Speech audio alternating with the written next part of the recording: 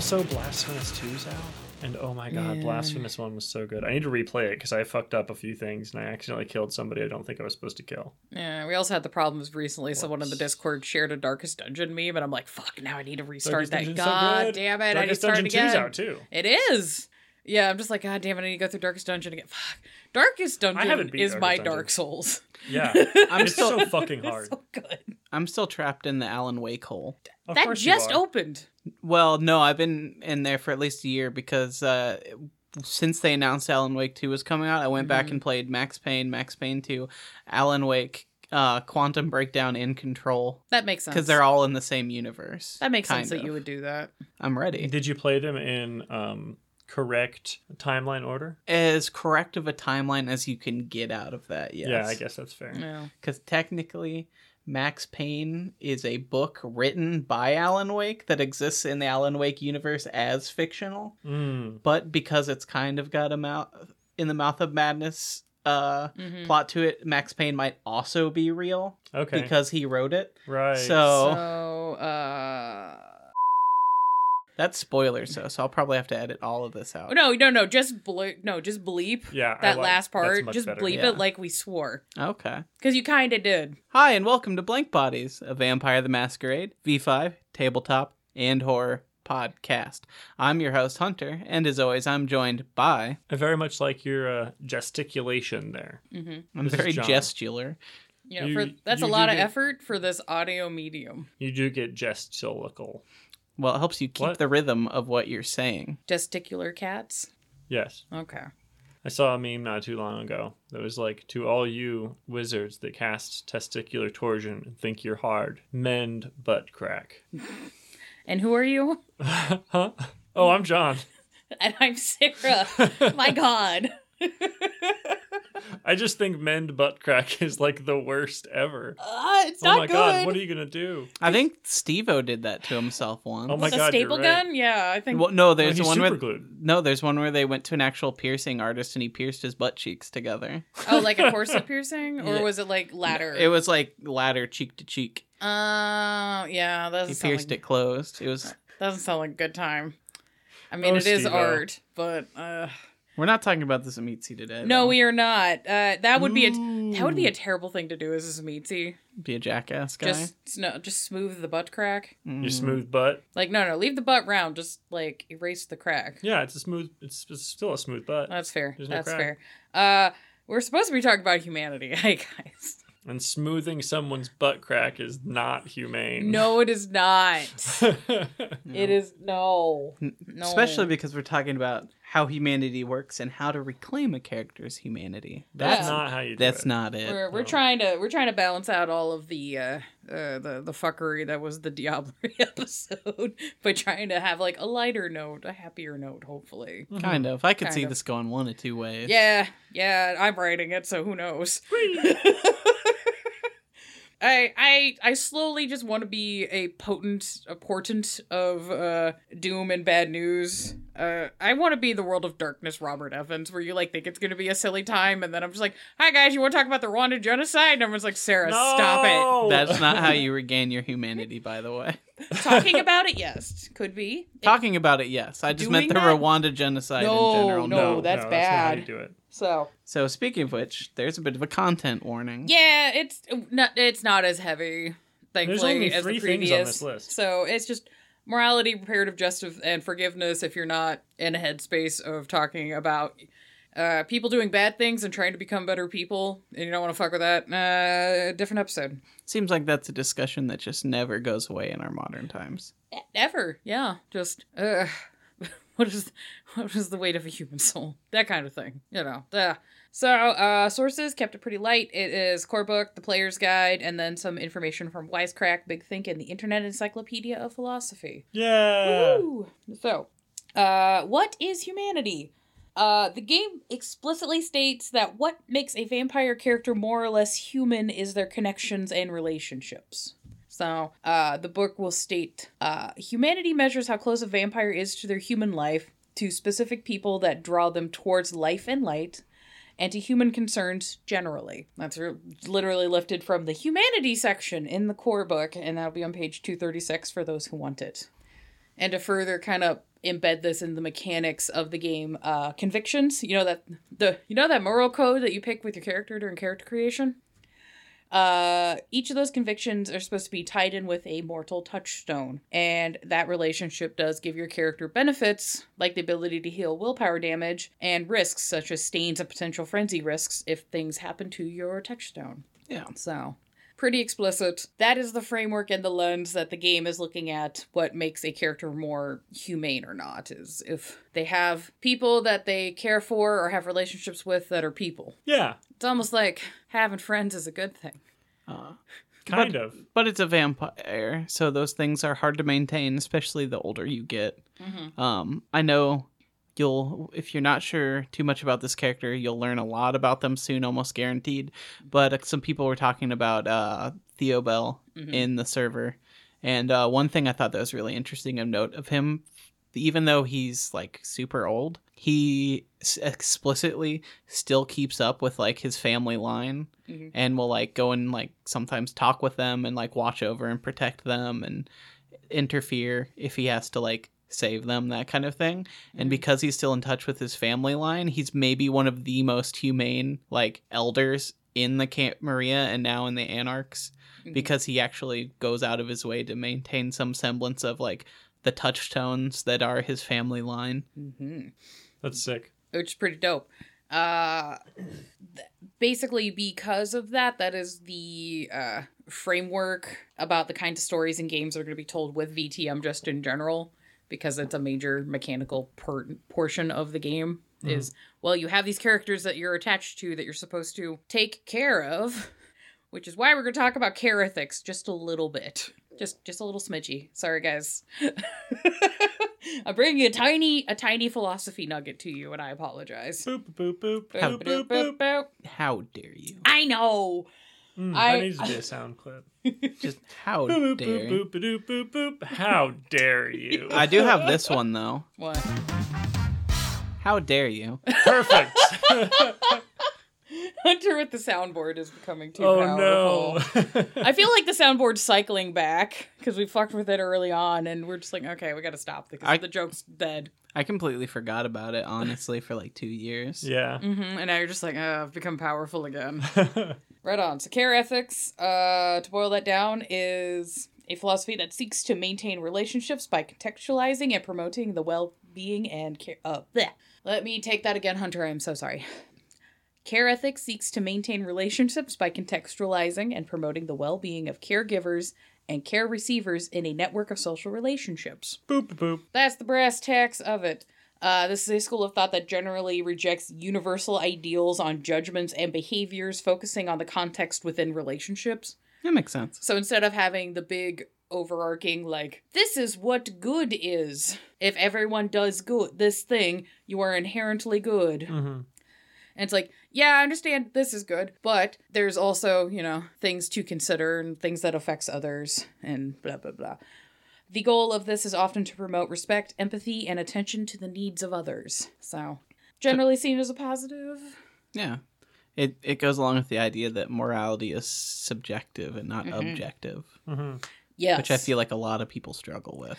Yeah, and that was also like a big issue when these principles were being put out in the 70s, because this was also tied with a lot of the feminist movement in that time period, because you're going into a subjective space, and for a lot of women thinkers at the time, they were pointing out like, hey, a lot of women are socialized to consider when they're making decisions about how their decisions are going to affect everyone around them. So therefore, they literally cannot exist in this objective world. And so therefore, they're just completely shattering the paradigm of just how justice and is discussed in like philosophical schools, which at the time was super radical. Was, oh shit, I have to care about people next to me and in the wider community instead of just myself and my relationship with God or the universe, or however I want to look at these things. So there's a lot of lectures you can find about that online if you want to. I listen to a lot of that shit. It's cool, but we're not going to get into that because it's a lot of...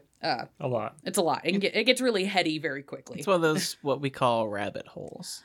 Yeah! And it's one of those rabbit holes that kind of boils down to a lot of, like, things you should have learned in fucking kindergarten. But you know, sometimes when you get into academic spaces, you have forgotten your kindergarten lessons, and then when someone brings up the kindergarten lesson, they just go, oh, that's such a wild idea. And I'm like, it's sharing, motherfucker. It's not that deep. Calm down. But the quote I pulled on this one video that I thought was interesting was, instead of whose right took precedent, the question was, what is the responsible thing to do when you find yourself in a situation of relationship where there seems to be no way of acting that will not cause hurt? Which I think is an interesting, like, moral quandary or plot you can kind of set up for a vampire game, because oftentimes, no matter what choice you're making in the context of the game, somebody is taking collateral damage, like, something's gonna get fucked, there's no perfect or clean or correct quote-unquote answer. Mm-hmm. A lot of World of Darkness games tend to not follow the, oh, well, if I follow the Bethesda dialogue tree and hit all these correct buttons, I will win the game. Right. And I'm like, that's generally not how these narratives work.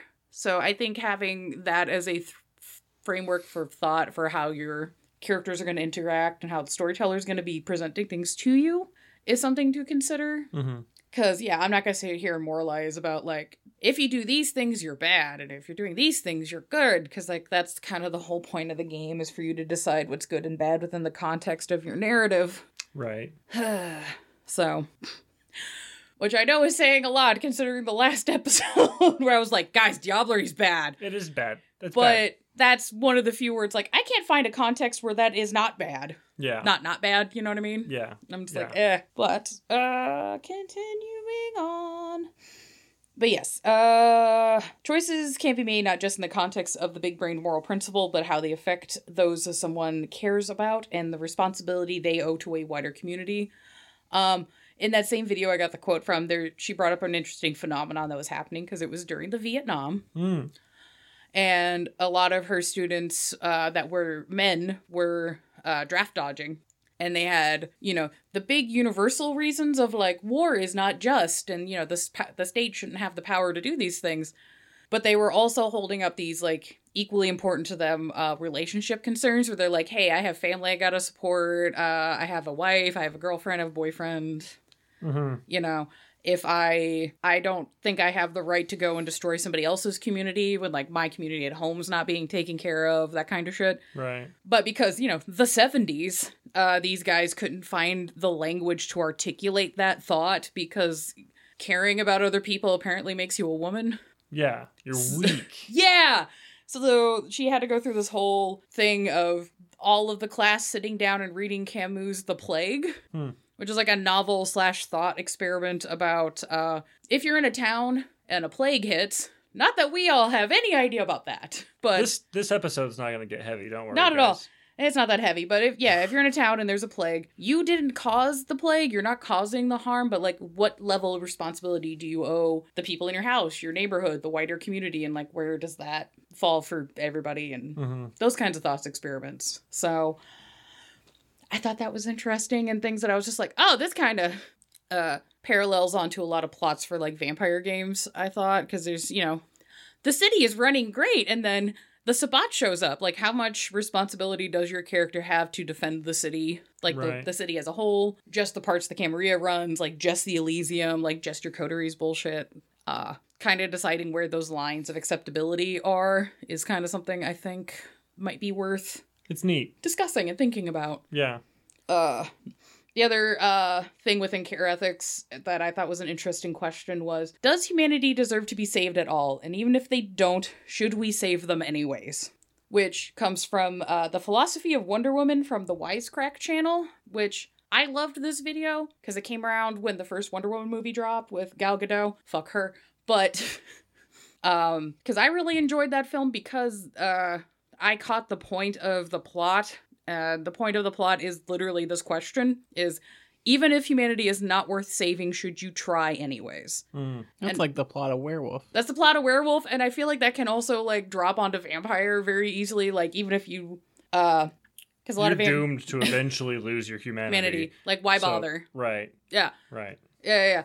It's like, do you owe the humans like care and concern about them based on their actions, their need, or the benefit to the wider community? And on the flip side, for the other people in the vampire community, it's like, you know for a fact that they are all scumfuck monsters and they're all going to become terrible. Mm-hmm. Are they worth saving? Right. And even if not, shouldn't you try anyway? Yeah, exactly. Which I've like, those can be really interesting games and stories, but you know, you don't have to get that heavy in the plot. I love that shit. I understand some people are just like, man, I just want to run a casino. And that's fine. Yeah. That's fine. But, you know, you could have some fun story things just being like, okay, well, if the casino is providing a bunch of jobs in the community, does that outweigh the way you're setting up the gambling to take advantage of people's, like, addiction issues or, you know, vice versa? And tons of stuff you can fuck with. So those are some morality things that I think tie in really well with just the way that the game has mechanically set up how humanity is in the context of the narrative. I forgot to make a note about this and I'm just remembering it. I'm so sorry. I'd seen on TikTok, and I feel really bad I cannot remember the creator's name, an idea of a session 0 thing where while you're doing lines and veils, you also set up like a rough tracker of morality for your game.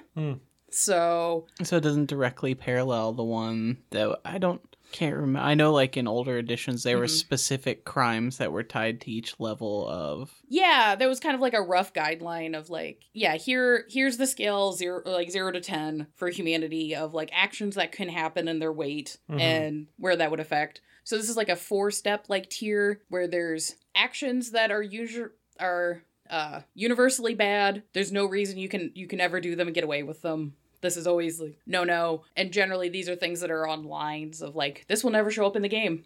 Because this is like super fucked up. Right. And then there's options that are bad and can only be done in the most extreme circumstances. Actions that are bad but can be justified, kind of sit in a gray area. And then actions that are bad but like nobody really gives a shit. And that's going to be different for every table. Yeah.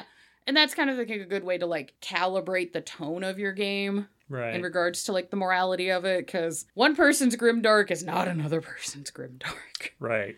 Yeah, so when you say not going to show up, is that, like, the players aren't going to do it, or just is that, like, another... That's, like going to be behind the scenes That's going to be, like, the lines and veils kind of thing. Yeah. So you wouldn't say, like, oh, there's no reason we should ever do this, but then a villain could do it. It's not even like that. It's more like, we don't want this at all, or is Yeah, it's like, even if the villain does it, it's like, even other villains are like, bro, what the fuck?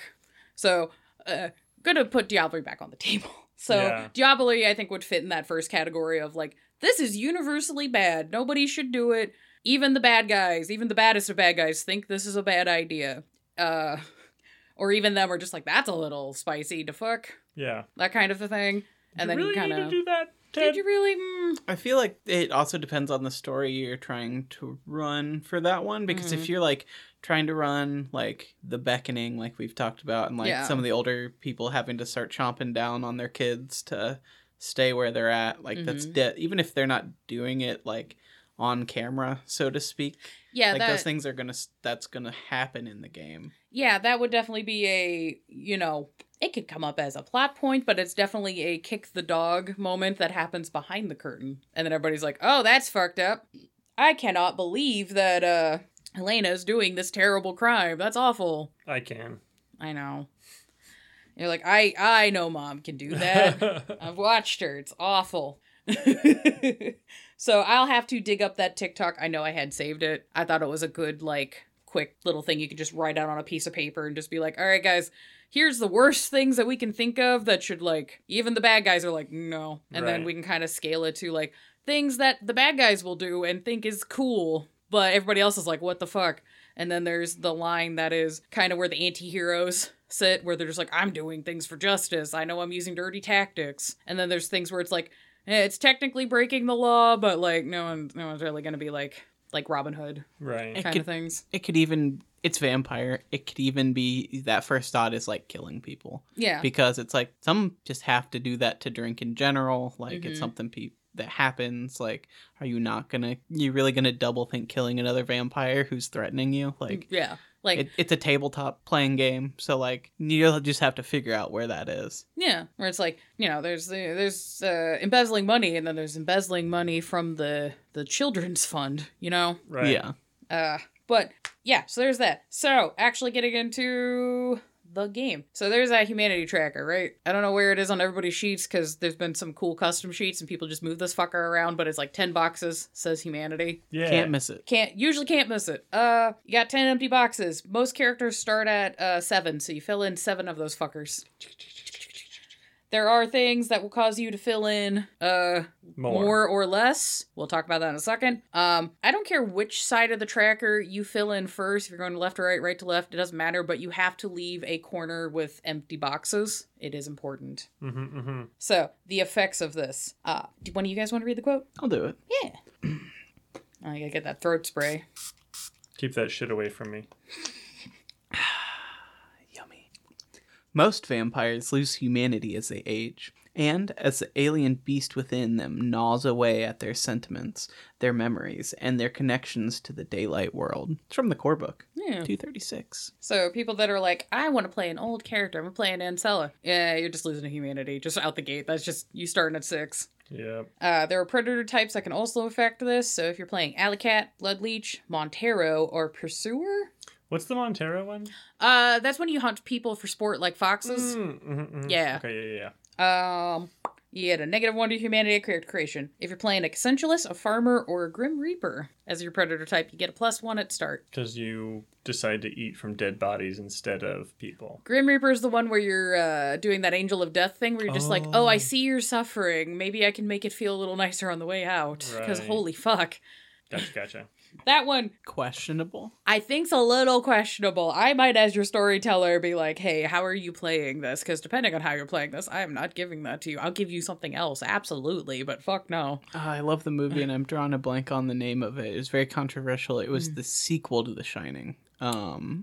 That came out. Oh, Dr. Sleep? Yeah, Dr. Sleep. Yeah. There's kind of a plot line going on within that movie of the similar thing. And Mhm. if you've seen that movie, that's a good way to do that the right way.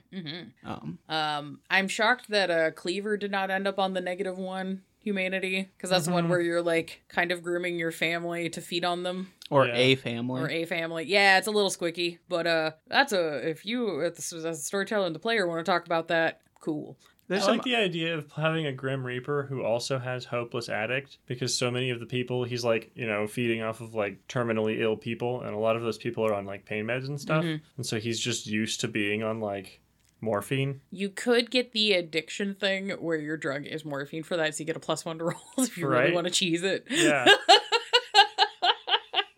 Rude.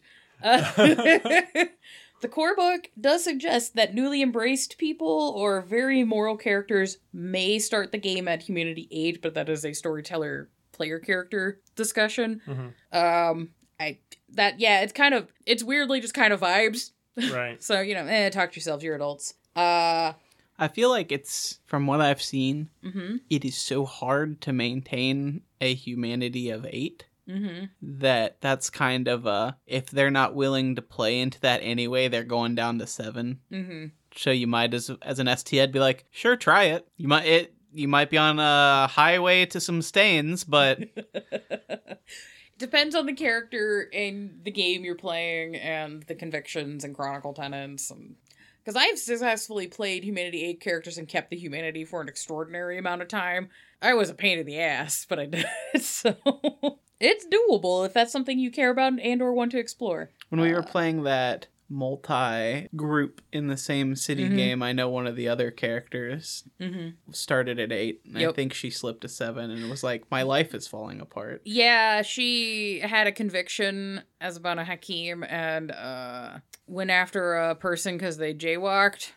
Oh, yeah. And then followed him to an alleyway and then killed him and then had a mental breakdown because she didn't mean to go that far with it. And then everybody else is like, there, it's okay. And they're just like, we're just going to quietly pick this corpse up and put him in the trunk of a car and keep it so she doesn't see. Because she's just like, I'm covered in his blood and I'm so bad.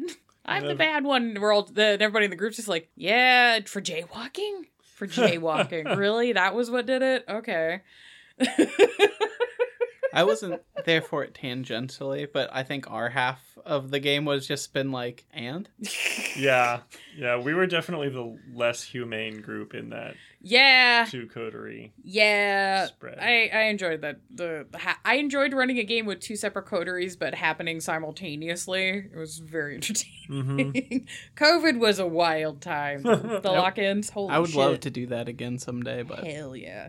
Oh, I also have another quote. Who wants to go that, or should I do it? My eyes are being rubbed. Hold on, where is it? Here we are. Yeah.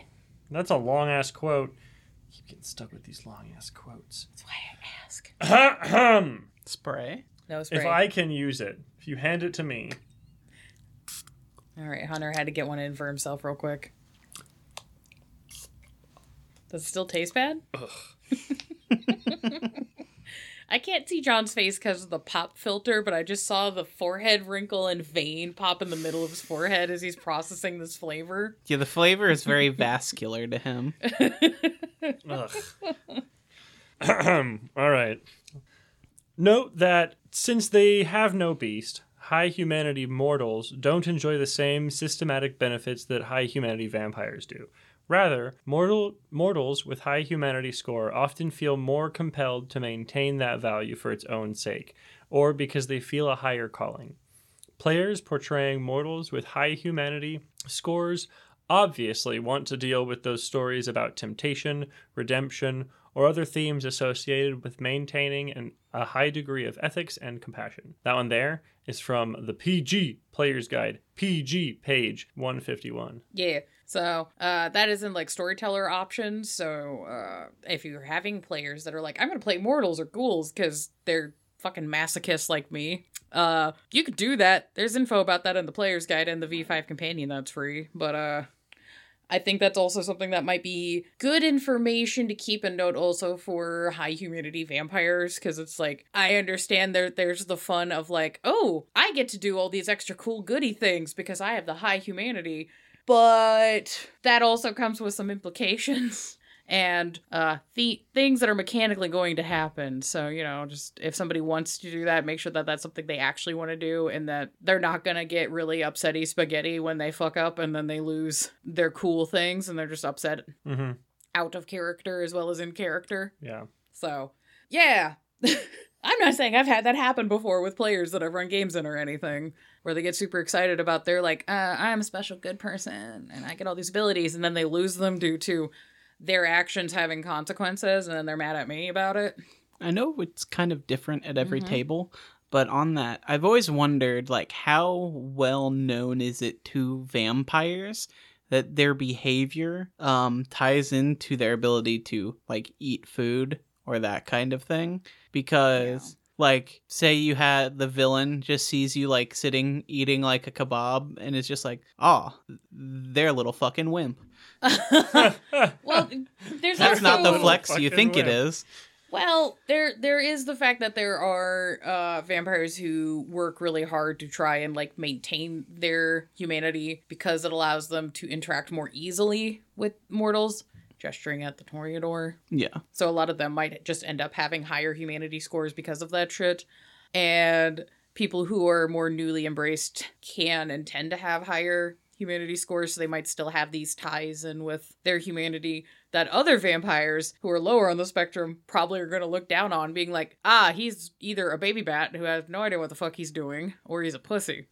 Yeah, that's kind of what I was getting at. But my question, I guess, would be is it one of the things where, like, many of you start with the ability to do it, but we all lose it over time and don't give another thought? And it could be a character basis. Or is it kind of a known thing that, like, the more you give into the beast, the less you're going to be able to, like, is that kind of just like a well-known fact if you're in the know?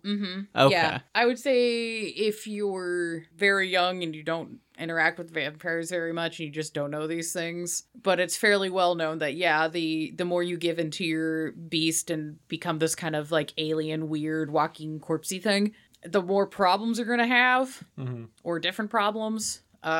So yeah, that's also another reason to just try and maintain your connections with humanity. It's just the survivability, because it makes it harder for you to interact with mortals and feed on them if they don't want to come near you because the vibes are bad. Yeah. So makes it tough. Yeah, so even if you're not somebody who's like, I want to be a good person, you're just like, look, I have to deal with these fucking dumb fucks.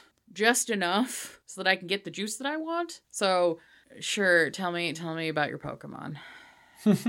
Like, and they just slowly, just grumpily are like, okay, Raichu is kind of cool. I really relate to Haunter. Me too. Sitting in an old crypt in some, like... Quit sending me Zubats. This feels kind of racist now. I like Haunter because we almost have the same name. You guys do almost... You kind of have the same shape. Yeah, I'm pointy. Yeah, you're pointy and just a lot of shoulder. Lots of arms. Yeah. Or, I mean, no arms. Sorry, you don't have any arms? You're kind of like Rayman? I thought you said Rain Man for a second. I was really confused. No! Ray. You're not that good at math. 20 minutes to Wapner. God. So... Wapner. In the humanities sections between pages 236 and 239, there's a whole chart that explains all the various, like, benefits and minuses to what humanity does. I'm not going to get into that explicitly, but some of the things this does affect is your visual appearance. How much of a corpse do you look like? Oh, okay. Really? That's interesting. Yeah, because if you're really high humanity, like, you don't even need a blush of life anymore. You just, like, look either totally fine or you, like, kind of look like, do you have a cold? Like, are you good? And then you can get re-rolls on Blush of Life, so it costs you less blood to do it. All the way down to it becomes a problem and you just look dead. Yeah. And it gets no good. And yeah, how Blush of Life works, you can get re-rolls or, you have to spend more blood to do a Blush of Life, that kind of thing. Your ability to taste, eat, and digest foods is affected. So digest is the one that got me there. So that means with a vampire with high enough humanity can eat and then will actually poop too. Yes. What do you think it's like if you haven't taken a shit or digested food in like 100 years and then you've been like working on being a better person for a long ass time and then one day like you're blending in with your friends and so you're eating expecting that you're going to have to throw it up when you go to bed in the morning. But you don't. Then you wake up and you're like, I got a shit. You're like, my stomach hurts. Yeah. What's happening? Right. What do you think that would be like the first like 5 times? I don't know. But I've been playing a Thin Blood Alchemist, and there's a very terrible part of my brain is like, I wonder if those components could be used in some sort of concoction. Because I feel like if the Vitae has powers, what other fluids and pieces from a vampire could have? I don't want it. I'm not happy that I'm having this thought, but for science reasons. I love it. Oh my god. So yeah, that's also affected. Can you be awake is also affected. If you have really high humanity, you can be awake at any point in the day. You do still have to sleep at some amount, but that's cool.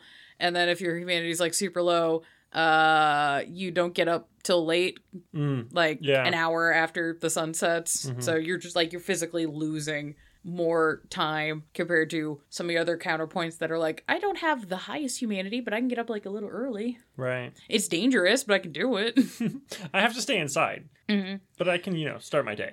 Yeah, how you take damage from sunlight's also affected by humanity score. Yeah. The higher humanity you are, like the more time you have before it starts hurting you? If you have super, super high humanity, you can take like half damage from the sun, which is crazy.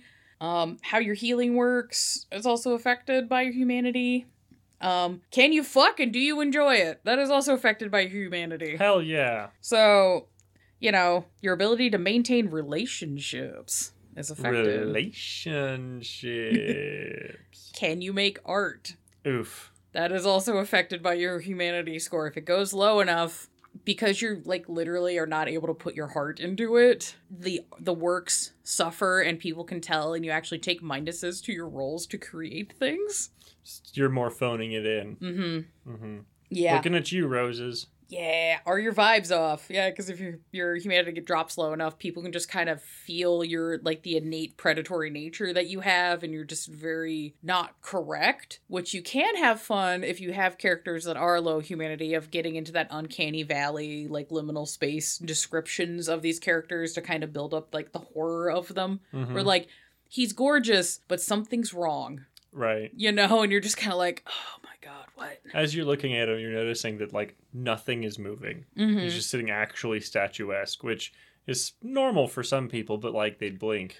Or their Yeah. face would twitch a little bit or something. Like This dude hasn't they moved. like people will like subtly like adjust their positions in their chair, or like when you're talking with people you realize that if the conversation's going well, like we mirror each other. Mhm. So people will start like matching the angles that they tilt with each other, and this person's like not moving. Right. Or even creepier, you get into things where it's like you realize not only do they not blink, their skin doesn't have texture anymore. Mm. Just little things like that where you just go, ugh. Yeah. I think it'd be cool to lean into it too if you're playing a Gangrel, where that's changed a little bit from the old edition. But if you like want to make them look more animalistic, the further down the humanity track they go, like if you want to bring back like the wolf ears or the fangs a little bit more. I would say you don't even have to go that dramatic. If a little thing that I think would be a cool touch that I've described to people with like Gangrel specifically is give them the predatory cat eye shine. So their eyes look completely normal, but you catch them for a half second where the light glints and you just see that like very spooky glowing orbs and you're just like, oh god. Mm-hmm.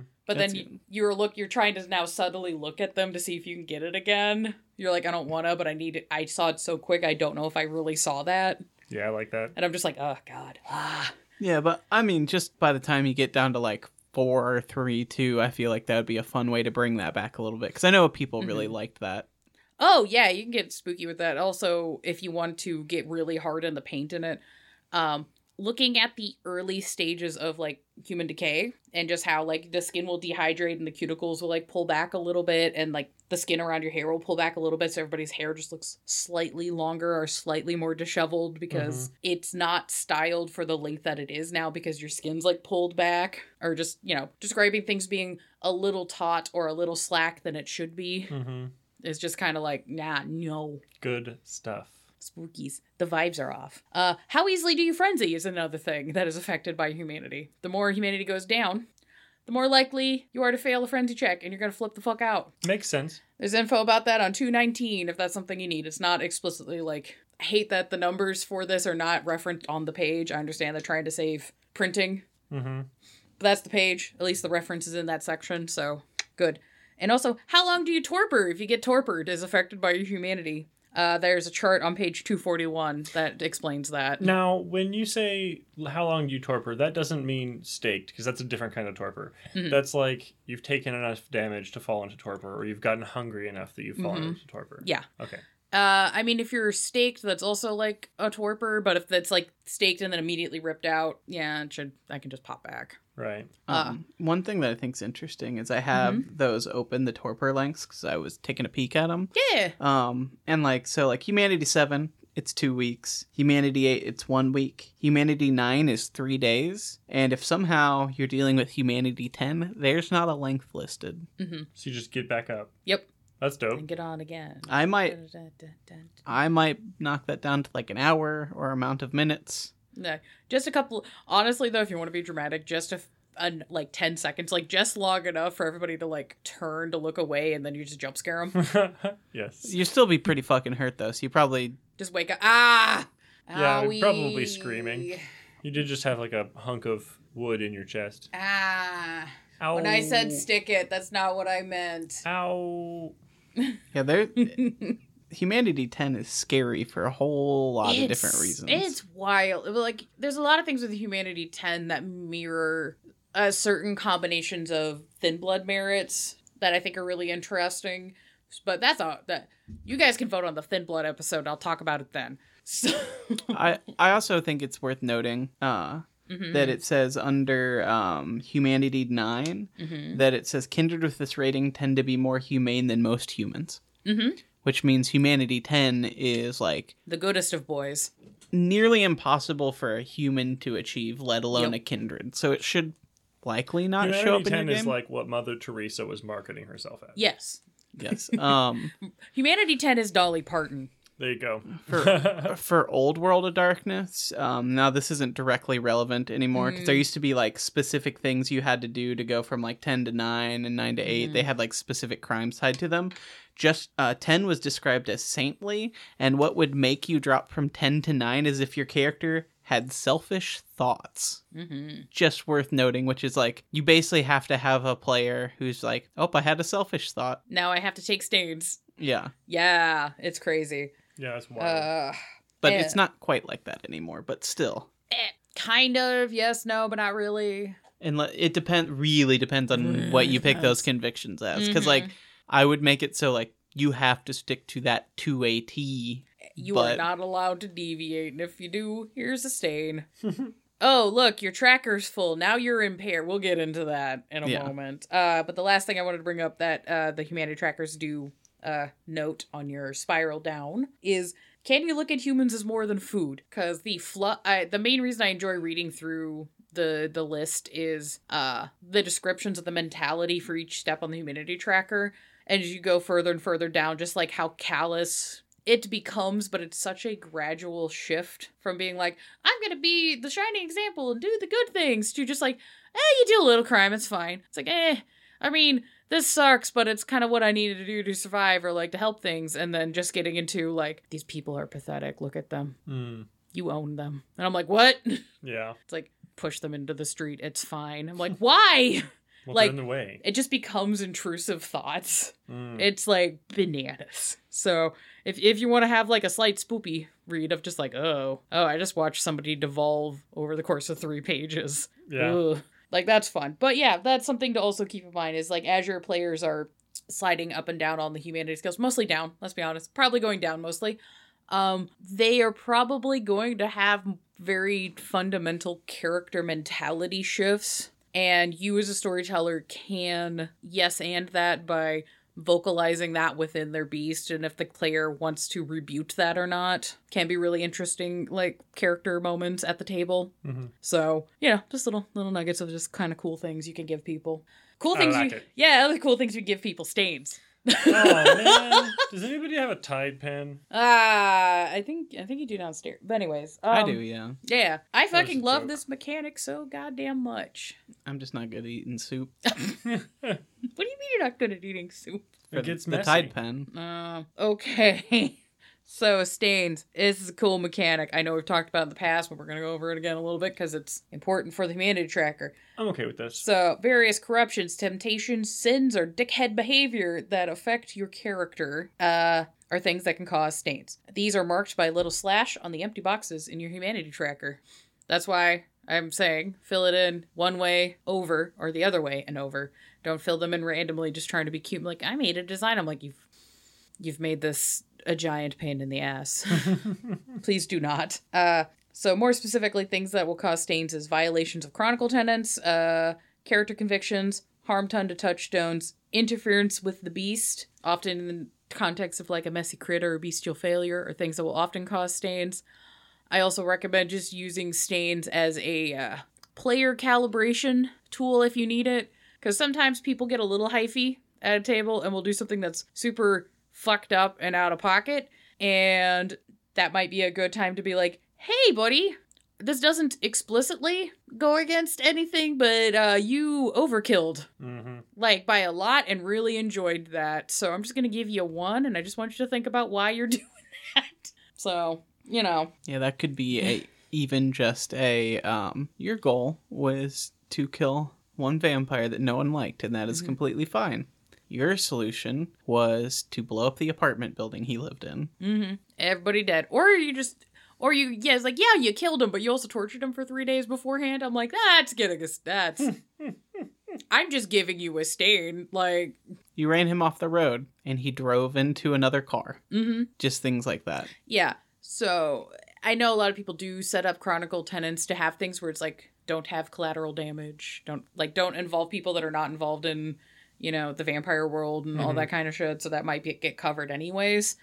But considering the amount of, I'm going to say problematic players I have had, and I wish I had things that would make it you're getting a consequence, but the consequence isn't me, your friend, having to yell at you, my friend, at the table in front of all of our other friends because you're being a fuck nugget. Yeah. I can just go, that was a lot. Please take a stain for it. And that's also a good moment to pause as a table to be like, well, why? And I'm like, bro, you tortured that guy for 3 fucking days. Right. We all agree. Stain isn't that bad for that, actually. Yeah, it's like, we all agree torture's bad, right? Cool. There you go. Take the stain. We're gonna do the remorse roll at the end of the session. Yeah. If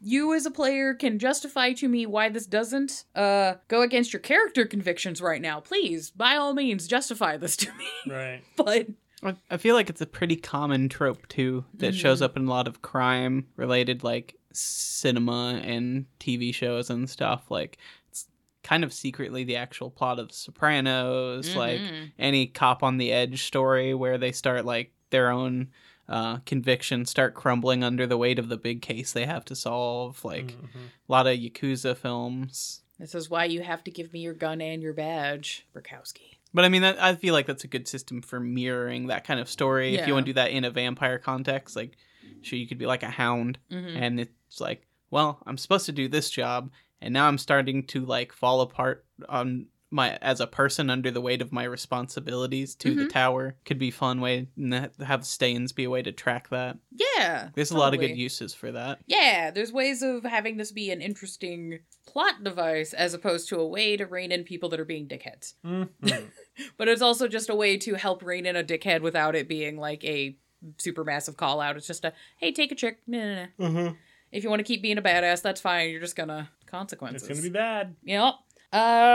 So speaking of things bad, degeneration. So if you fuck around and you find out by getting more stains than you have empty boxes on your tracker, you pick up the impaired condition, which results in a 2 dice penalty to all pools, all of them, as your character is overcome with regret. Oh boy. Because you're just like, oh shit, I'm being a fuck nug. Oh fuck. Am I the bad guy? Are we the baddies? Are we Got the skull on baddies? our hats. I think we might be.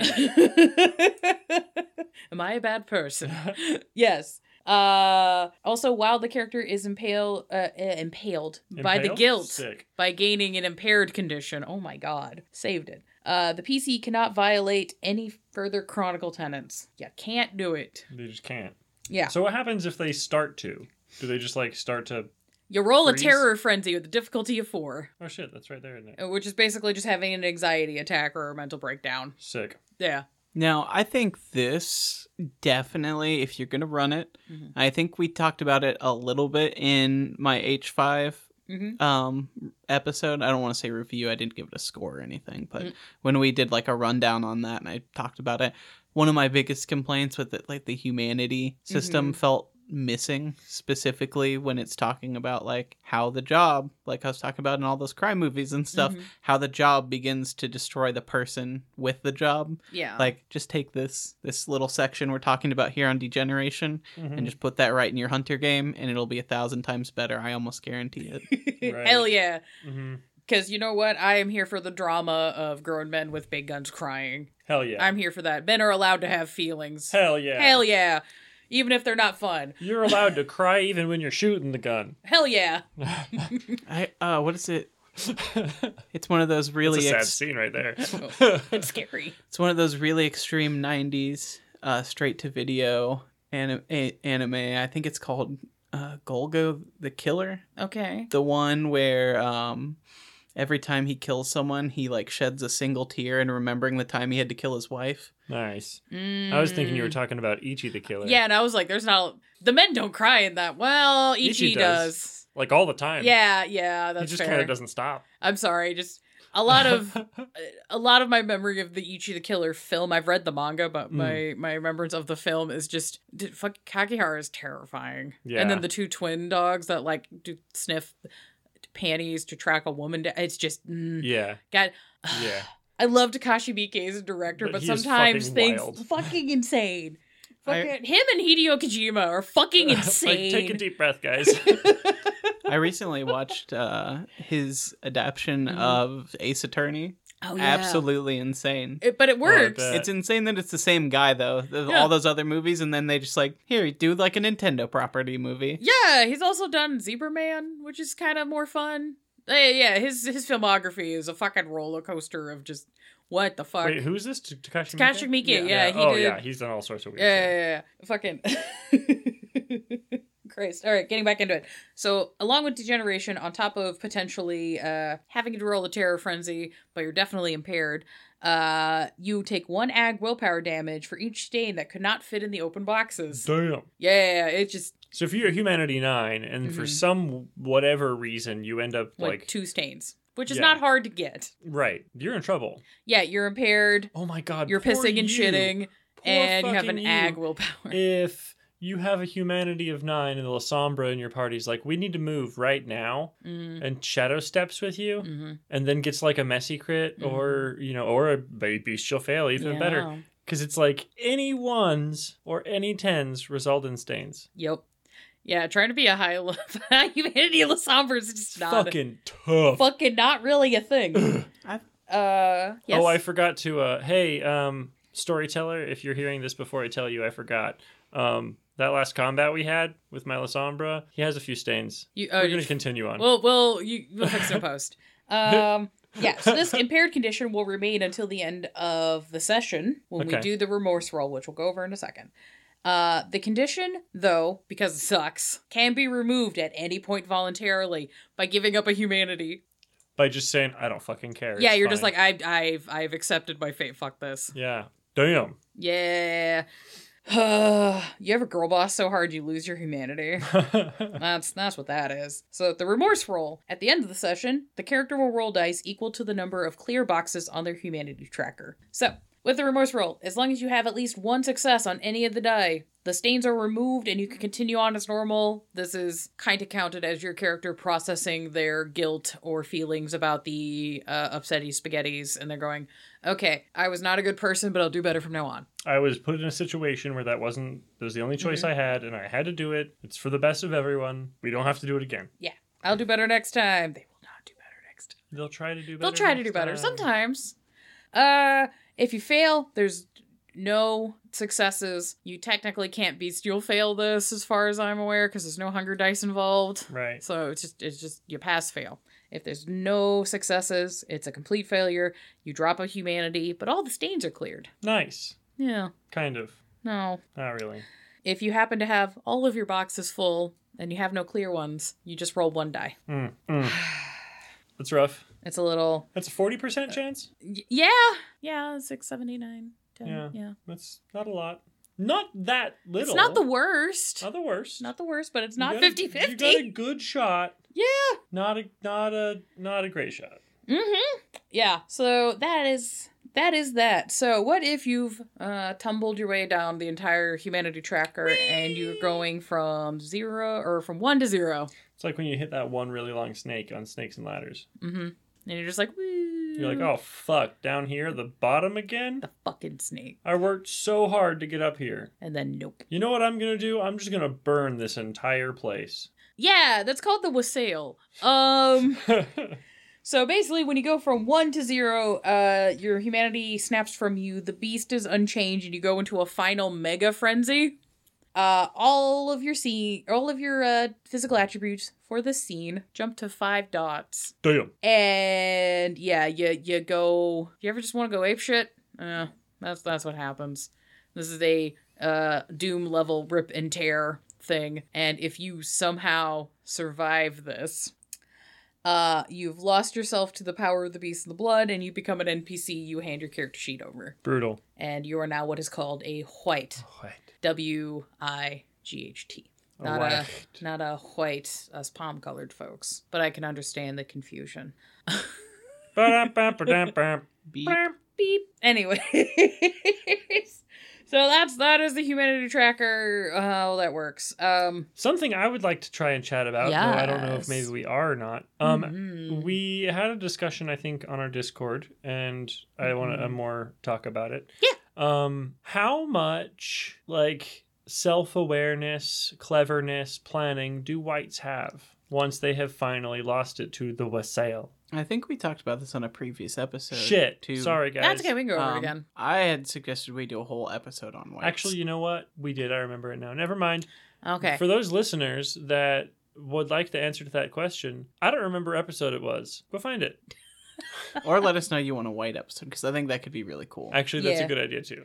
There's several ways to run them Yeah. if you desire, and we can definitely go over that and probably like write a couple of our own just for funsies. Yeah, that'd be but fun. you know, Hooray. I think we talked about them in the Nosferatu series because we talked about the Nosferatu eating Nosferatu. Yeah. I think that might be right. I'm trying to remember. I'm not sure.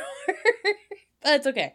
So, if you're out there and you listen close enough and you remember, or you just feel like doing the research, let us know. Hit us up at blankbodies@gmail.com or the Discord. Or yeah, teach us about our own show. Yeah, because we forget. We have just enough episodes now that, yeah, I do genuinely be like, did I talk about that? I don't remember. That might have been on like one of 2 episodes, I feel like. I Yeah. believe this is episode 66. It is 66. We're up to almost a really nice number. We're getting close.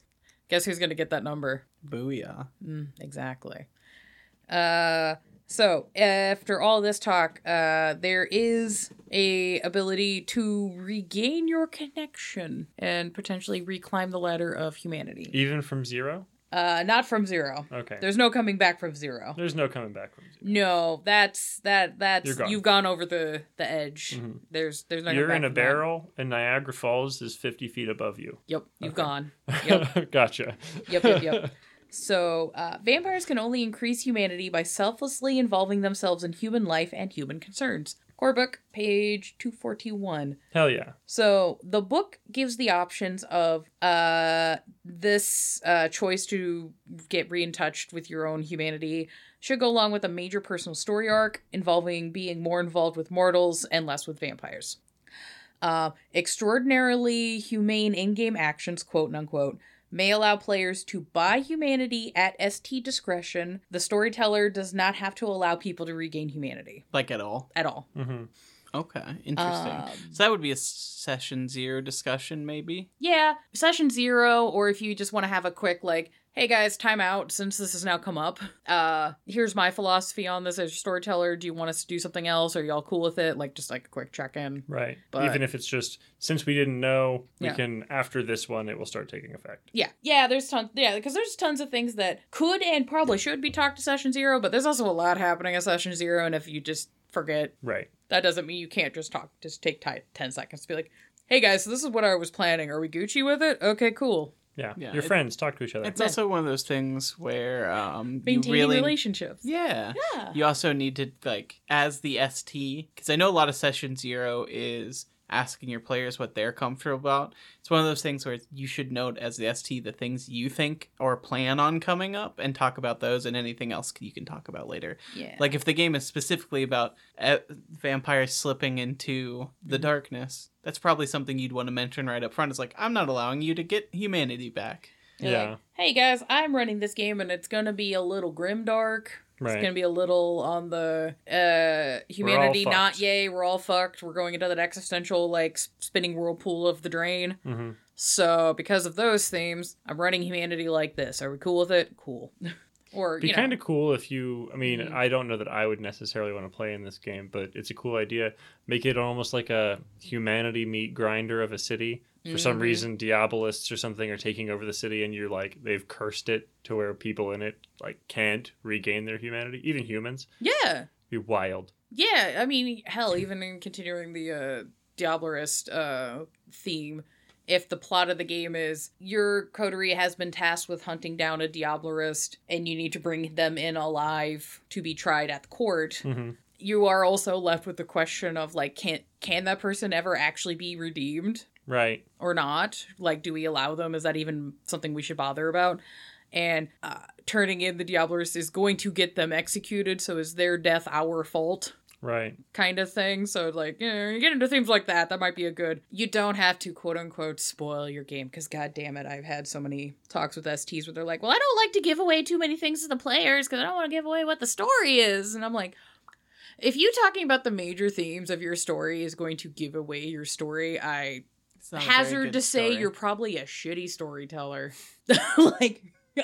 Like the same thought I've had with a couple storytellers that are like, well, no, my story is I need to surprise the characters by like revoking their ability to consent to things in games. I'm like, wow, you're a shitty storyteller. Yeah, why? If you can't scare your players without taking away their autonomy, that's shitty. Mm-hmm. There's a time and place for that kind of horror, but you should at least tell your players that's what you're going into. Yeah, just like hey, this power will do this. Are you cool with me narrating that, or is that a behind the scene curtain thing? Right. cool. And it's also like, I think a good example for a game that's really, really bad about it if you don't discuss it again. A couple of years ago, I ran Ravenloft, but I ran like the 2E. We played in 2E and used the 2E modules. 2E Ravenloft, super fun, but dear God. There are a lot of times where bad things can happen, and you just got to let your players know, I might have to do these things to you, and certain things may not work the same way. 'Cause like in that version, once you make Ravenloft, like clerics become kind of useless, and you can kind of fudge those rules, and like a lot of powers are just marked dark, and every time you use them you might have to do the Ravenloft version of humanity. Like the sanity things. Yeah. It's I would say that the as written 2E Ravenloft is meaner than Call of Cthulhu with that kind of thing. Oh yeah. Like, yeah, 2E Ravenloft is brutal. Well, yeah, because, I mean, with clerics and paladins, you have, like, your severed and tainted connection to your god. yeah. So you're still getting if I'm remembering correctly, you're still getting your powers, but they're from Something else. Yeah. It's never explicitly said unless you get deep in the meta plot, but right. And there are some gods that still work. It's complicated. We're not a Ravenloft show, unfortunately, to me. But there's we could work on that. Ooh. If anybody wants a Ravenloft episode, let us know. I was gonna say we just have a mini series about Ravenloft for my birthday. birthday. Hey, I have a Strahd calf piece. It's true. It's true. He does. I handcrafted this man a Castle Ravenloft dice tower, and then painted a mini Strahd to put on the tiny balcony I put on the dice tower. It's truth. It's very cool. Coolest commission I ever got. Hell yeah. I'm actually still really proud of that. I hand carved every fucking brick on that thing. Beautiful. Remind me, listeners, and I will post a picture on Discord. Hell yeah. Also, I guess if people want me to make them cool dice towers, DM me. Yeah. Yeah. But this does tie into, there's a lot of metaphysics that parallel into World of Darkness that are things that you might need to consider, and we'll talk about that in a moment. But I'm just talking at this moment of what's in the book. So it is canonical in the book. The storyteller does not have to allow you to regain humanity. You can, if at, storyteller and troop discretion. And you have to role play doing the actions to get back in touch with humanity and like rebuild those relationships, as well as spending the XP, which is 10 times the level. So if you're going from 5 to 6, that is 60 XP. It's insane. It's insane. It's like almost unachievable. Yeah, there are. And if you do, you're spending it so much that you've like fallen way behind the rest of your like coterie. Everything else. Yeah, it's bananas. There are things like Golconda, and there's a Golconda lore sheet in the core book that may allow you to purchase humanity. And this is also at storyteller discretion about whether that's allowed, what that actually means, what the lore and the meta plot for that is. But Golconda is such a topic. Yeah. That is its own fucking episode. I tried to like parse it down really tight to fit in with this, and I'm like, that's still not going to work. No, not to give it any kind of the justice. And I also am somebody that is, my fan theories around Golconda is just like, Golconda's a little squicky, guys. This is not the cool, like, oh yeah, no, you can just get redemption, it's fine. And I'm like, no. Right. No. Well, there's in universe, I believe, multiple places that state different things of what Golconda is. So there's is and can be and how it works. It's one of those things where they specifically never gave a direct answer for what it is. So that's something we'll do. I feel like we could do a whole mini series that would tie in together. That would be like Golconda, Whites, and True Faith. Yeah, it's... that'd be fun. Yeah, and there's also just it depends on also theming for your game, because if you're someone like me that I am not a theist, and I understand there's a lot of biblical implications and Abrahamic faith stuff in Vampire the Masquerade, and therefore World of Darkness at large, I don't give a fuck about that. I don't find that as narratively fulfilling for me as a storyteller or a player. So I tend to treat that kind of stuff almost like it's part of like a Cthulian mythos, where it's like, yeah, those things happened, but that's not where it ends. And there's things way above that you're never going to fucking understand. And the concepts and the stories we have based around these ideas of what faith and God are just people's trying to wrap their brain around things they don't fully understand. So I, as a storyteller, am never going to give you an answer for that shit. It's just, that is a phenomenon that happened. What that means to you in character and out of character is your personal choice. I would say that also kind of directly ties into, like, especially if you go with the early clan book for Malkavians, what they're up to, for all of Mage. Even they don't really know what's going on. Yeah. They just pretend to. And that yes, the pretending time makes knife. it work. Yeah. Hell, even changelings. Yeah. Like, I think it's pretty explicitly stated that once you cross over that door, even they're not real. They have trouble remembering what they've seen when they come back. Yeah, so... That's a little bit more The Lost, but... Yeah, so how much extra supernatural things are going to affect the moralities of your game and what that means in terms of redemption is kind of up to your table. So I don't have any hard and fast rules for you guys on that. I'm sorry. I'm not going to proselytize. I am going to propose another option, which also is going to be kind of dependent on how your table is going to decide how morality will work for your games in general. So there's going to be, questions like, can there even be redemption to begin with? If you guys have decided that, redemption is not possible if you've committed some sort of crime or you've, lost yourself to your beast or you've stained your soul or however you want to parse this, and that can't be removed. All right, you don't have to worry about it. If you go down the track, you're just going down the track. So, problems. Are there acts that can never be forgiven? Are there things that, there is redemption, but there's X, Y, and Z things that if you do those, that there's no coming back from that? You just permanently black out that number 10 on your sheet and... 10 or 9, you're just make a note. You're never going to get back to here, or you're never going to get back to 7, or however you guys decide you want to parse that. How much does free will affect guilt? Oh, if you're dominated into punching your best friend in the face. Yeah. Does that feel count? bad about it? You were dominated. It's like, I hit my friend. It's like, well, you were dominated. So, that's not really your fault. And they're like, yeah, but I failed to dominate. So, it's still my fault. Yeah. Those kind of things will affect the morality and decisions and things. Is forgiveness required for redemption? Because I tend to be somebody who's you can work towards redemption and, improving yourself as a person, but the people you have harmed do not owe you forgiveness. At fucking all. I don't think you're owed forgiveness, but I also don't necessarily believe that just because you're never forgiven doesn't mean you can't become a better person. Exactly. It's a double-sided edge. If you do something shitty to someone, they're allowed to curse your name to the end of days. But that still doesn't mean you can't be a better person and grow from that experience. Yeah, for sure. So, if people, then there's people that have the other way where it's well, if you don't do the steps to getting forgiveness and make that atonement, then you can't get redemption, which those two thought trains give you wildly different stories and wildly different expectations. So things to just kind of keep in mind. Can there be a lesser of two evils? Also another thought, because sometimes you're okay, there's two decisions, they're both shit. How do you decide which one's going to be better or worse, or do you make no decision? Do you try to find a third option? Right. How much of that will affect your ability to become a better person or gain stains? That kind of shit. Are conscious beings essentially good?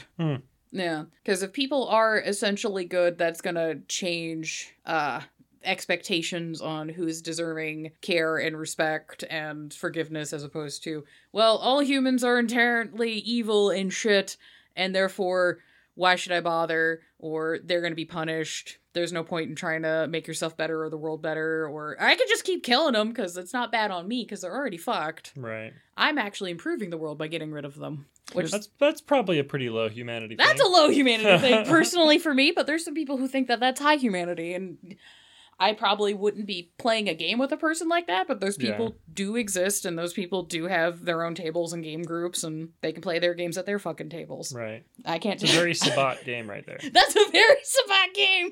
Oh no. Is evil or good a force that can act on its own accord? So are you doing Jedi the Force things, which kind of happen with True Faith? Yeah. That's also where things get messy if you bring in the try and port in some of the larger cosmology from Old World of Darkness, where it's when demons and angels start showing up, the answer is inherently yes to some degree. It can be, but if you're kind of going with the weird, Cthulhu-esque beliefs that I look at the cosmology, it's just angels and demons can be more positive or negative, but neither is inherently good or evil. But that's also me inherently rejecting the concepts within the Abrahamic faith that those two concepts are based on. So... I It's messy because I think it's easy to separate something like vampire from the Abrahamic faith. It's like clearly those religions are so old that the majority of vampires still alive today grew up within the world that those beliefs created, and so they're inherently tying their mythology to the mythology they grew up with. It makes sense. You can do that. When things like demon, at least from what I read in it, come up, it's like, as a demon, you were an angel, you fell, you inherently remember the beauty of God, and you're trying to decide how you deal with that loss. That's like the base of what that game is. And when you've seen the face of God, and you know that he was all loving to some degree, how do you deal with that? So that's one of the things where if you do start bringing those into your game, that's a big decision to make. Yeah, because you're dealing with an entity that's like, I have touched upon the facet of perfect good, however you want to encapsulate that thought on its own, which is wild. But I'm like, but if it's perfect good, then why would you rebel again? Anyways, that's getting into some Gnostic levels of circle fucking logic, and I don't have that goddamn time right now. I would say even simpler. It's also one of the things to discuss because I know we've talked about, looking out for anyone's religious beliefs on the shows. There's a good chance there might be a Christian or two at your table, and they might just not want to deal with that. Yeah. Especially that deeply. Yeah, that might be a bit like, you're like, bro, I just came here to roll dice and fuck. I came here to suck blood and fuck forever. I don't want to deal with fucking Sunday services. And then, you might get other people that are just super into exploring that, and that's like super their jam, and they're like, I want to fuck with that more. And I'm like, cool, that's great. And it's like, okay, I understand we're talking about this as a major cosmological thing. Like, why would that fuck with us on the street level as a story? Because, V5 is such a smaller story. And I'm like, yeah, but the larger implications of the cosmology affecting street level things is how you get stories like The Exorcist. It's also, I think it's also one of the things that, like, you can pull from D&D, where it's like, if you look at some of the, whatever your favorite D&D setting is, think about how the cosmology and the gods or whatever are placed out, and how deeply that affects every aspect of that setting. I feel like D&D's like the perfect example of just a bunch of different cosmologies and gods and pantheons and whatever. Like, they're very different. And so, like, even at a street level game, if you've met a cleric, like, it will change. I think it changes if some they of the are things in the holding game. up a guy, a fist with a hammer in it, you're gonna be like, all right. But if they are holding up, like, a skull with two rotten sticks hanging below it, you're probably gonna go, hold on one moment. Or if you're like me that likes playing Clerics of Ollie tomorrow, where it's like, what's gonna happen? I'm like, I don't know. Have some healing. Hi. And again, I think taking that into Vampire, though, and we'll go ahead and stick with it just because we've talked about it, but, like, with that Abrahamic perspective, like, that changes a lot, like, of a character who is a priest, or maybe you're dealing with Second Inquisition, who are religious, or you're dealing with someone who actually has true faith. And like I said, we could do a whole episode on true faith. Yeah. But it's one of those things where it's like, if it's a setting where good and evil are specific forces, and, like, are people redeemable and stuff, what does that say about that specific little character, like a priest that runs a church down the street, in a world where people are inherently good, and he's being like an icon of good? Is that impressive? In a world where people are inherently bad, but one of them is trying their hardest to be a shining beacon of light in this world to the point where it hurts you as a vampire to be near them, what does that say about that same character in a different setting? Like, it does come down into street level vampire, I would say. Yeah, which ties into the next question I have is, does faith inherently make morality? No. Because it's like, while having true faith does have, like, power implications, I because, I'm not theistic, and I tend to run games that are not theistic either. I do acknowledge true faith as a thing, but it's generally just the power of that person's belief is empowering the thing, not so much the fact that they believe in a Abrahamic or other form of a deity, and, like, that's what's doing it. So it's kind of like reverse cleric. Right. In my mind as an ST, I would probably have an answer for that in my own head, and then never outright tell the players. Yeah. Where it's like, this is how I headcanon roll it. If a character gets really interested and they start looking into it and they have a different opinion, I don't have to change that as an ST. Yeah. I think that's more interesting. Yeah. But, like, it could be, yes, God is good and he's giving them powers for their outstanding faith. It could be like the power of their will. It could be a third thing's giving them that power. That is, like you said, the more Cthulhian cosmology where, well, it's a god or something like a god. Mm-hmm. Yeah, and there's also, you run into the problems of people that have a lot of faith doing things that we can all acknowledge are not good. I'm trying my best not to insert Catholic priest joke here, but, you know, there. And we'll then, leave a little pause for your imagination. Yeah, just everybody take a moment to think up your favorite religious figure abusing people joke, insert it here, and we'll move on. But then you also have people that are very not of faith that do, I would say, extraordinarily good things for the world and the community. Or people that do good or bad and it's not inherently tied, like their faith is not as tied to who they are as a person or how they interact with the community and society. Because you could have somebody who's doing really good work, happens to be Jewish or Muslim, but their faith, while it informs their decisions, isn't like a gigantic part of their identity. Right. That kind of thing. And so we have been talking about it a lot, but I believe true faith can be wielded by anyone of any religion. So I know we were talking about Abrahamic religions because of vampire, but it does not have to be. It could be any. No. That would be interesting to explore because I was about to say that could be any theistic religion, but technically it could be any. You could just be like true faith, just like certain non-theistic Buddhist sect, and still. Well, yeah, like even getting into like certain thought philosophies within Judaism where they're of the Jewish faith, but they don't really believe in God in the way that like a lot of Christians do, where it's like a guy in the sky with a big beard that has lots of opinions, but it's like some sort of like force or entity or the sense of community is their understanding and interpretation of God. Or even you can even look at things like pi or the Alcoholics Anonymous approach where step one is like acknowledge that there's a power greater than you. It doesn't have to be God or religious. It could be anything, but it's something Dolly that's Parton. more important than you. Dolly Parton. That one would be tough because I feel like she'd be really hard to get in touch with. She's a busy lady. She is a very busy lady. But, you know, that the old George Carlin skit where he prays to Joe Pesci.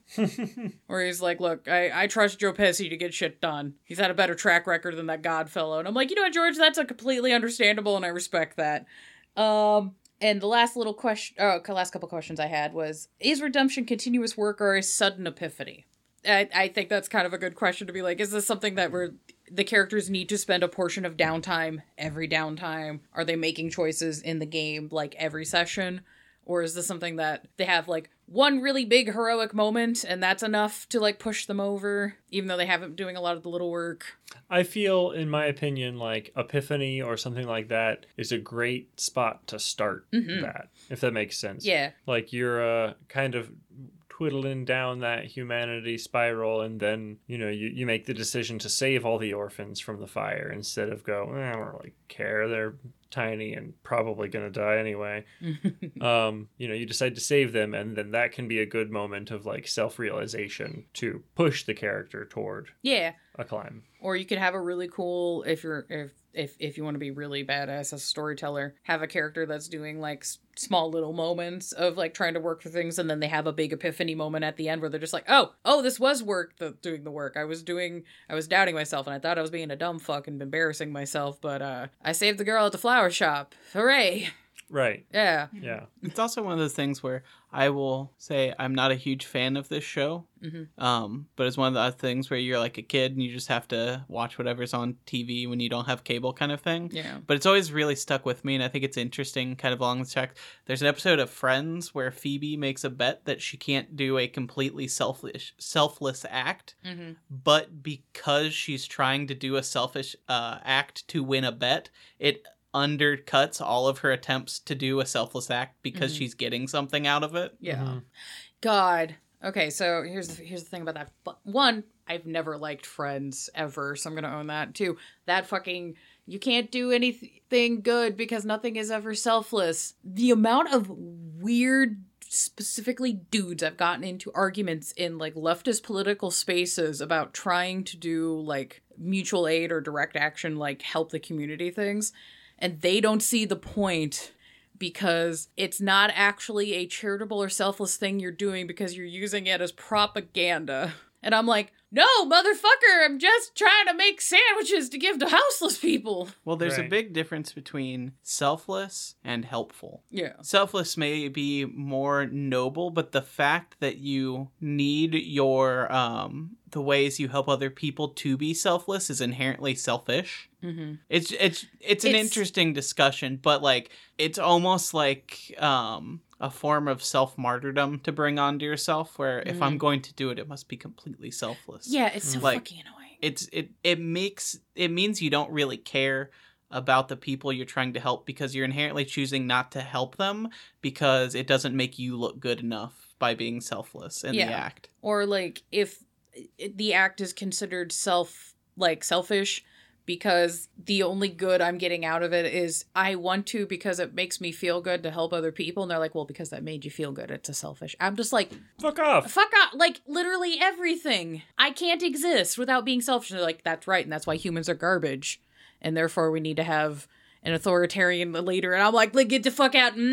Fuck you. Fuck off.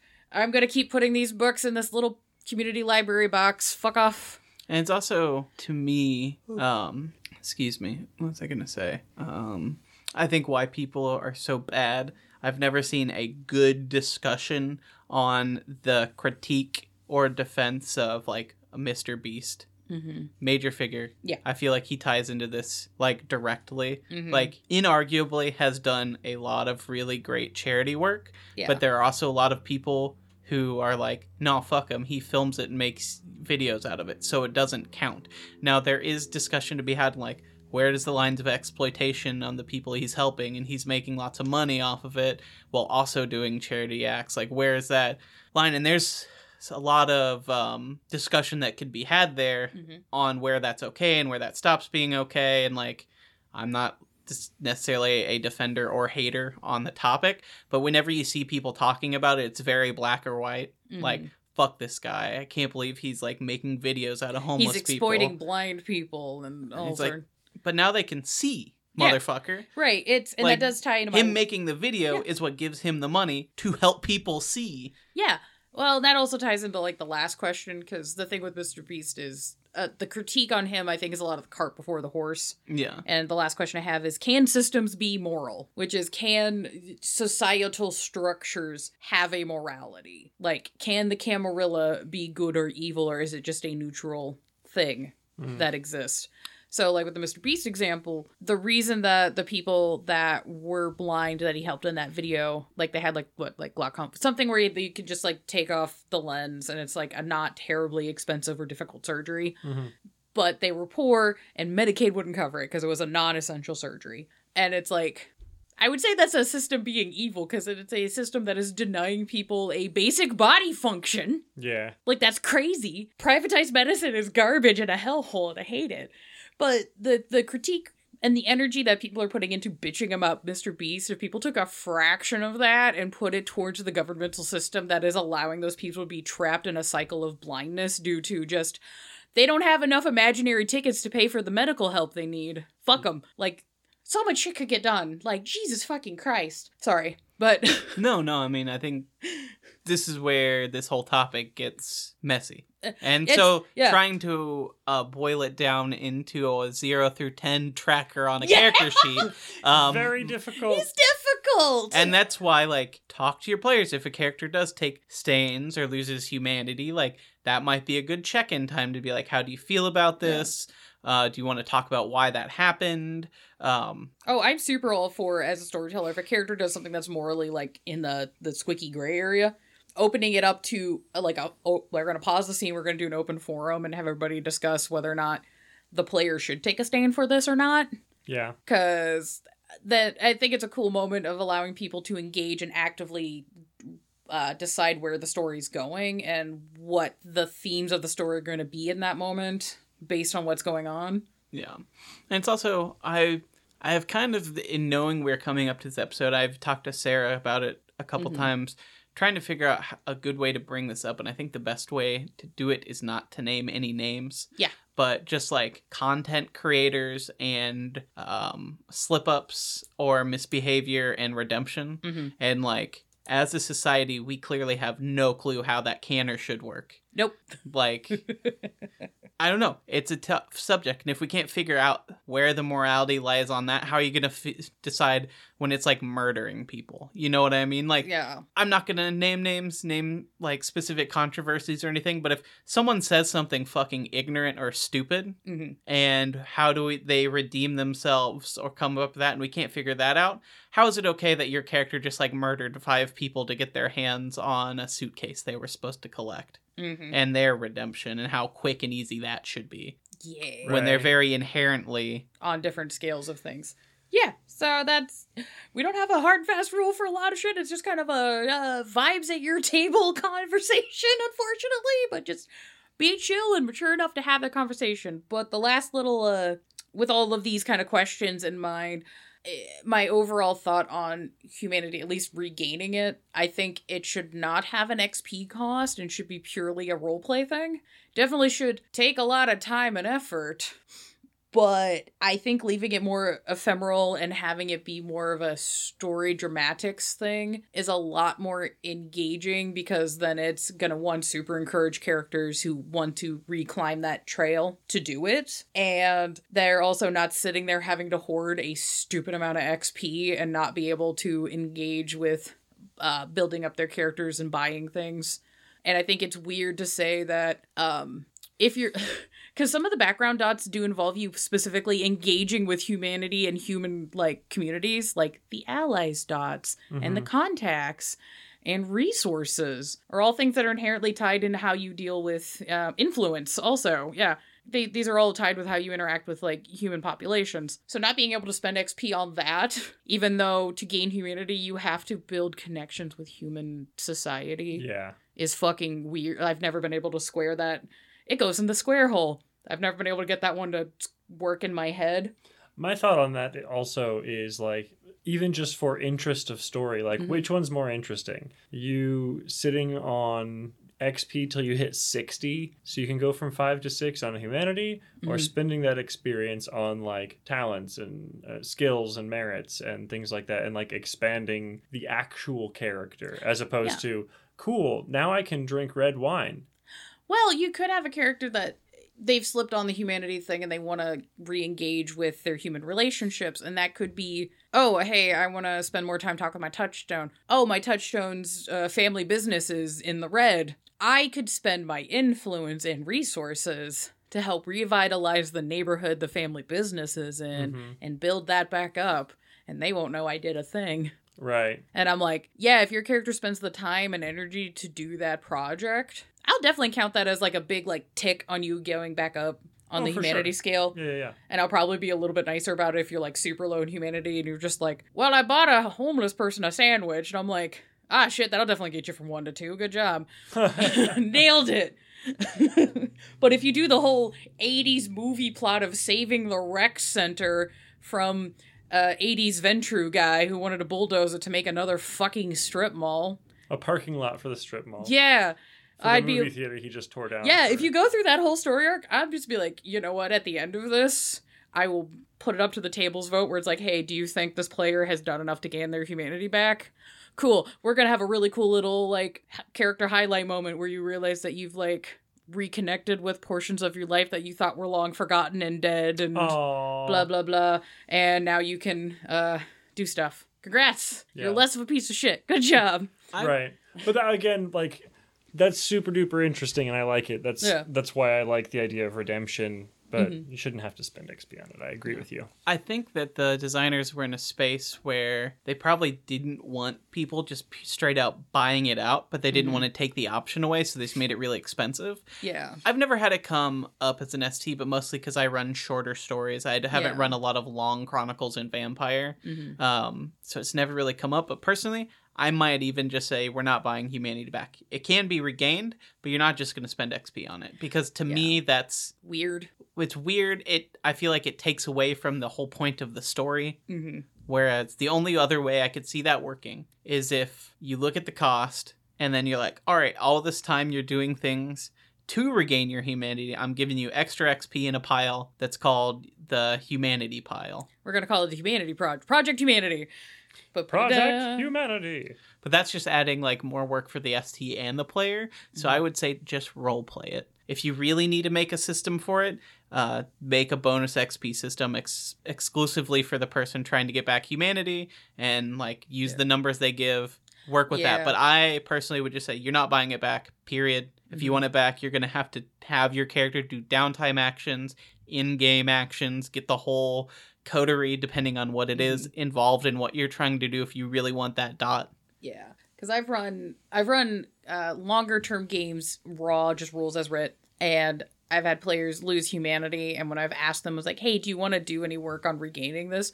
They were completely disincentivized to, because they looked at the XP cost and they're just like, what's the fucking point? Yeah. And I went, whoa, that's really dark in the context of like what actually humanity is and what that means. And like for the character who'd said that, I was just like, that is so fucking dark. Jesus Christ. And I don't think they even realized it because it was an out of character conversation. And I'm just like, fuck, that's who. Oh boy, right. That was a choice. Which, I mean, maybe that's the vibe they were going for on it. Yeah, that they kind of ended up exploring that. That did end up being an interesting story. I just don't like players feeling forced or limited on what their story options can be just due to the mechanics. Unless that's something they want to explore. Like, I'm cool with myself being hurt by the mechanics, because I think that's just kind of fun. But I, when I'm storytelling, don't like to push that on other people. And I've played in a game where I had a character lose humanity and gain it back. And I do like the way that storyteller handled it, where I was given the humanity back because I had a character who... I took a old world flaw because we thought it was neat to have a retainer who was also your touchstone. And that was like a specific flaw I had. Huh. And then we had some interim downtime between Story Arc 1 and Story Arc 2. So we had a scene where... the retainer touchstone confronted my character and was like, hey, look, things happened. I can't handle being just your ghoul anymore. Like, what the blood bond is doing to me and all. Like, I can't fucking do this. So, I need you to embrace me or change the situation. Like, I can't. So, had a very, very sad, intense crying conversation in character, but the character decided to just let the bond break and let them live as a mortal for a period of time, just like free-range human. It's like, we have to keep the secrets, and I have a really dark secret. Yeah. I have the darkest secret. Yeah. But I decided basically to let him go and like live his life for a few years, is basically the plan. Just be like, look, I can't just embrace you. I know you feel like that's what you want, but because of the bond, you're not like thinking completely clear. So I need you to like live your life for a bit and decide if this is actually the choice you want to make before we come to that decision. Because I can't just kill you. So yeah. So because my character did that, I got a humanity back. I lost a ghoul, but they're now fully a touchstone. And now I have this other flaw that's also just like, yay. I can't tell nobody. That's kind of like what Alec was doing for re-upping the contract. And I think that was probably the only thing keeping him from losing humanity. Oh, on that whole situation with her? Goal? Yes. Yeah, the fact that he'd be like, every like few years, they'd be like, all right, we're going to break the bond. We're going to like sit down, re-examine contract. We're good? All right, we'll continue it on. Yeah. But so, yeah, which was ended up being a really cool scene. I am terrified what that means for the rest of the story going forward. Yeah. Holy shit! Ha! I don't think the rest of the party listens to the show, so I think I'll be fine.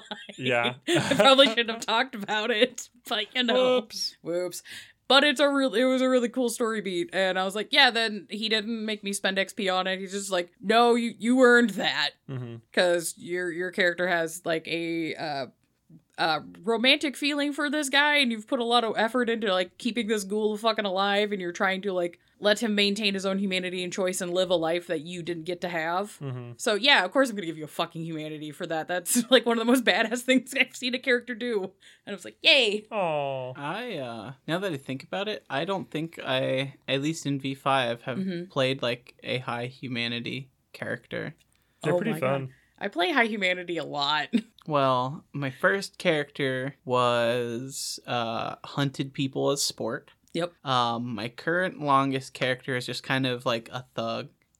Yeah. And we stand though. Yannick's great, but yeah, he doesn't care that much. Yeah. Like, anyway, but I've had a couple like throwaway characters for like very short games, but I've never really. So in that situation, humanity doesn't really come up. So in any of my longer games I've played in, they've definitely been like middling to low. But which can be completely valid and interesting stories to explore. If you just were like, I want to ride this water slide into hell, I'm like, I'll let you do that, but do you have a concept plan behind? Just okay. That's kind of where Gideon was headed, I feel like. Slowly, yes. The vampire pirate lad. Yeah. Vampirates are har. Yar har indeed. You ever yar so hard my God, that you lose your sense of self and fall into the abyss. Yar. Oh, a sad pirate. I didn't know we were watching our Flag Fiend's death. I love that show. Anywho, final thoughts on humanity and redemption. I think we did our final thoughts before we asked for them. Yeah, I think so. we kind of did. I just want to make sure there wasn't any other buttons or any other things, because we've kind of waffled. General consensus is a story where you can pull yourself out of the trenches of lack of humanity. It's pretty freaking cool. Yeah. And in general, should be an option. Yeah. But don't do it with XP.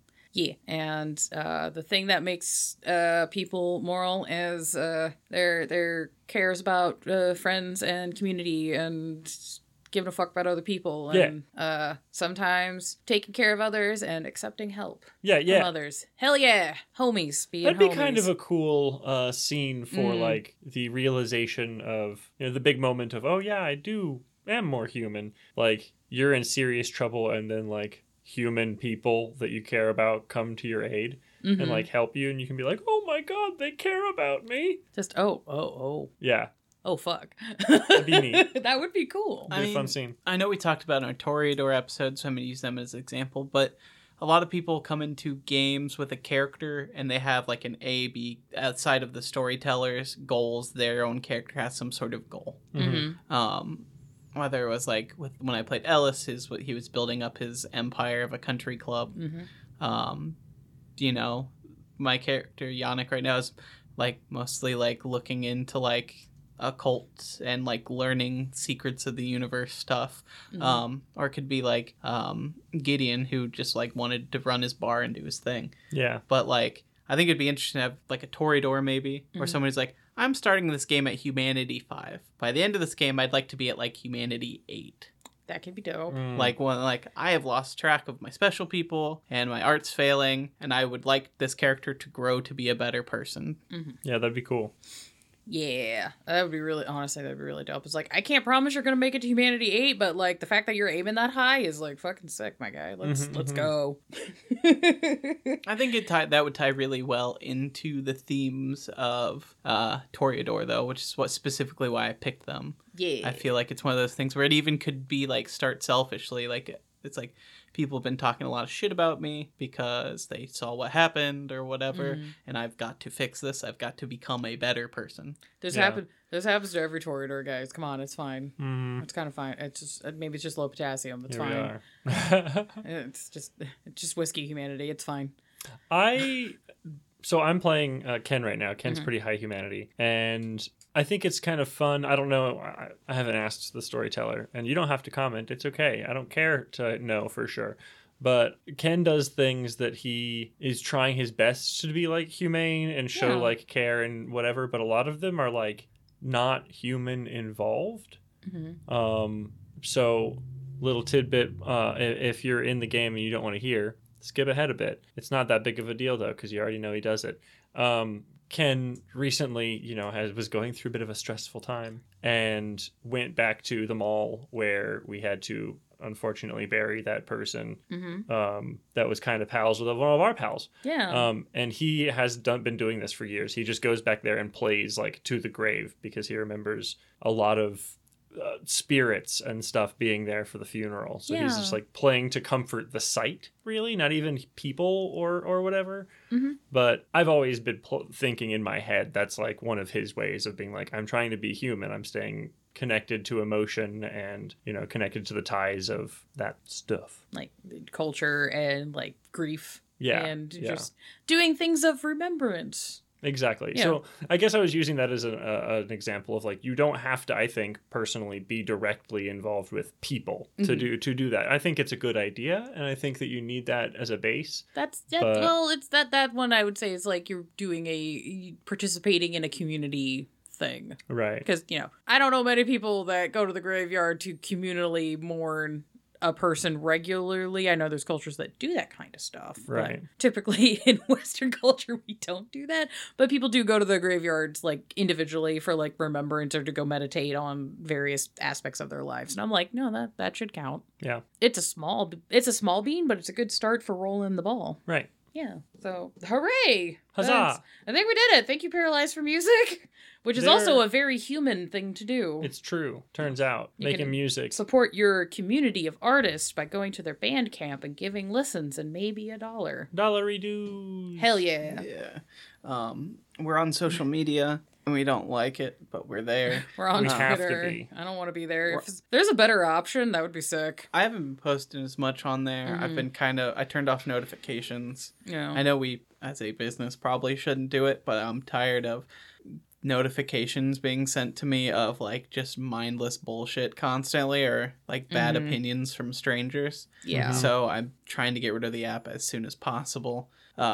So if we pull up roots from Twitter, I apologize, but Come hang out with us on Discord instead. Yeah. It's a lot cooler anyway. It is cool. we have a Discord, we have an Instagram at Blank Bodies Pod. Sarah's got a TikTok going over at Blank Bodies Podcast, and we are also on Blue Sky at Blank Bodies. Yeah. Should we just start putting more effort into the Blue Sky? I you have think? been. I've been posting, Okay. trying to post Blue Sky, and John and I are doing the Instagram, so Hell yeah. we might keep it like that for now. And we're keeping an eye out. I think Mastodon and Hive are dead at this point, but it seems like Yeah. Blue Skies. It's one of those things. I think it's kind of like how porn tends to decide which Platform platform succeed. media kind of goes forward with. I think the furries have decided on Blue Sky, and so that one might end up being the one that sticks around. Yeah, that's valid. I don't know. Yeah, because I was like, I haven't seen much about sex workers going to Threads. Yeah. So who the fuck knows? Yeah, my big thing is like, We have a Blank Body. We don't yet, but it'd be funny if we got a Blank Bodies OnlyFans. We don't really do horny posting there. We just post our normal stuff. It just happens to be on OnlyFans. you can just pay us through there if you want. I wouldn't be upset. Oh, you're so naughty for getting our podcast on OnlyFans. Ooh. We'll send you a voice clip of that. That specific thing I just said. Yeah.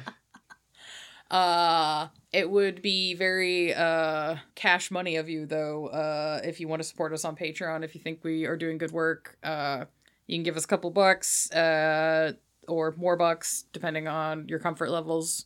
If things are fucked up, don't give us money. We're fine. I exist. I pay my bills. It's the holiday times, and there's also, you know, wars happening, and I'm like, there's people that need money more than us, but if you can, and you're comfortable, and you want to, we appreciate you. That's Yeah. very nice and sweet. But yeah, we have options for voting on polls to help us do the show, which are super helpful. If you get to certain levels of donations, there's like character sketches I'll do. We are trying to do the big holiday show notes and resources wrap-ups on that for the patrons. And we also have the monthly Patreon episode, which is a bonus content thing. And that goes to anyone at any tier. So Yeah. $5 or more, you get the bonus episodes. And we just wrapped up our 3-part Microscope series. So I gotta get started writing next month. Ooh. So that'll be interesting. That is going to be, I believe, on the trope of vampires needing to be invited into a place, and where that comes from and how it's handled in vampire and other vampire mythos, and where that, what the original monsters that those ideas came from, because it's not originally from vampires. Spoiler. Spoilers. Wait, what? Spoilers ahead. Why would you spoil that for me? I was so excited about Not it. a spoiler, though, is we do have an interview series. If you have a cool project and you want to share it with the community, we are happy to talk to you about it. Just hit us up on the Gmail at blankbodies@gmail. Yes. Hell yeah. Do it. Do it. Yeah. Do the thing. Goodbye. See ya, dude. Dude. We have to go drain the corn tub. Hopefully it's been draining. Yeah, we tried to set a siphon up before we left, so hopefully that's been slowly dripping towards my neighbor's yard. There's still kernels. There's so many kernels in the bottom of the Their tub. yard can have the kernels, that's fine. It's fertilizer for their lawn. We gotta go check the tub. Okay, goodbye. Goodbye.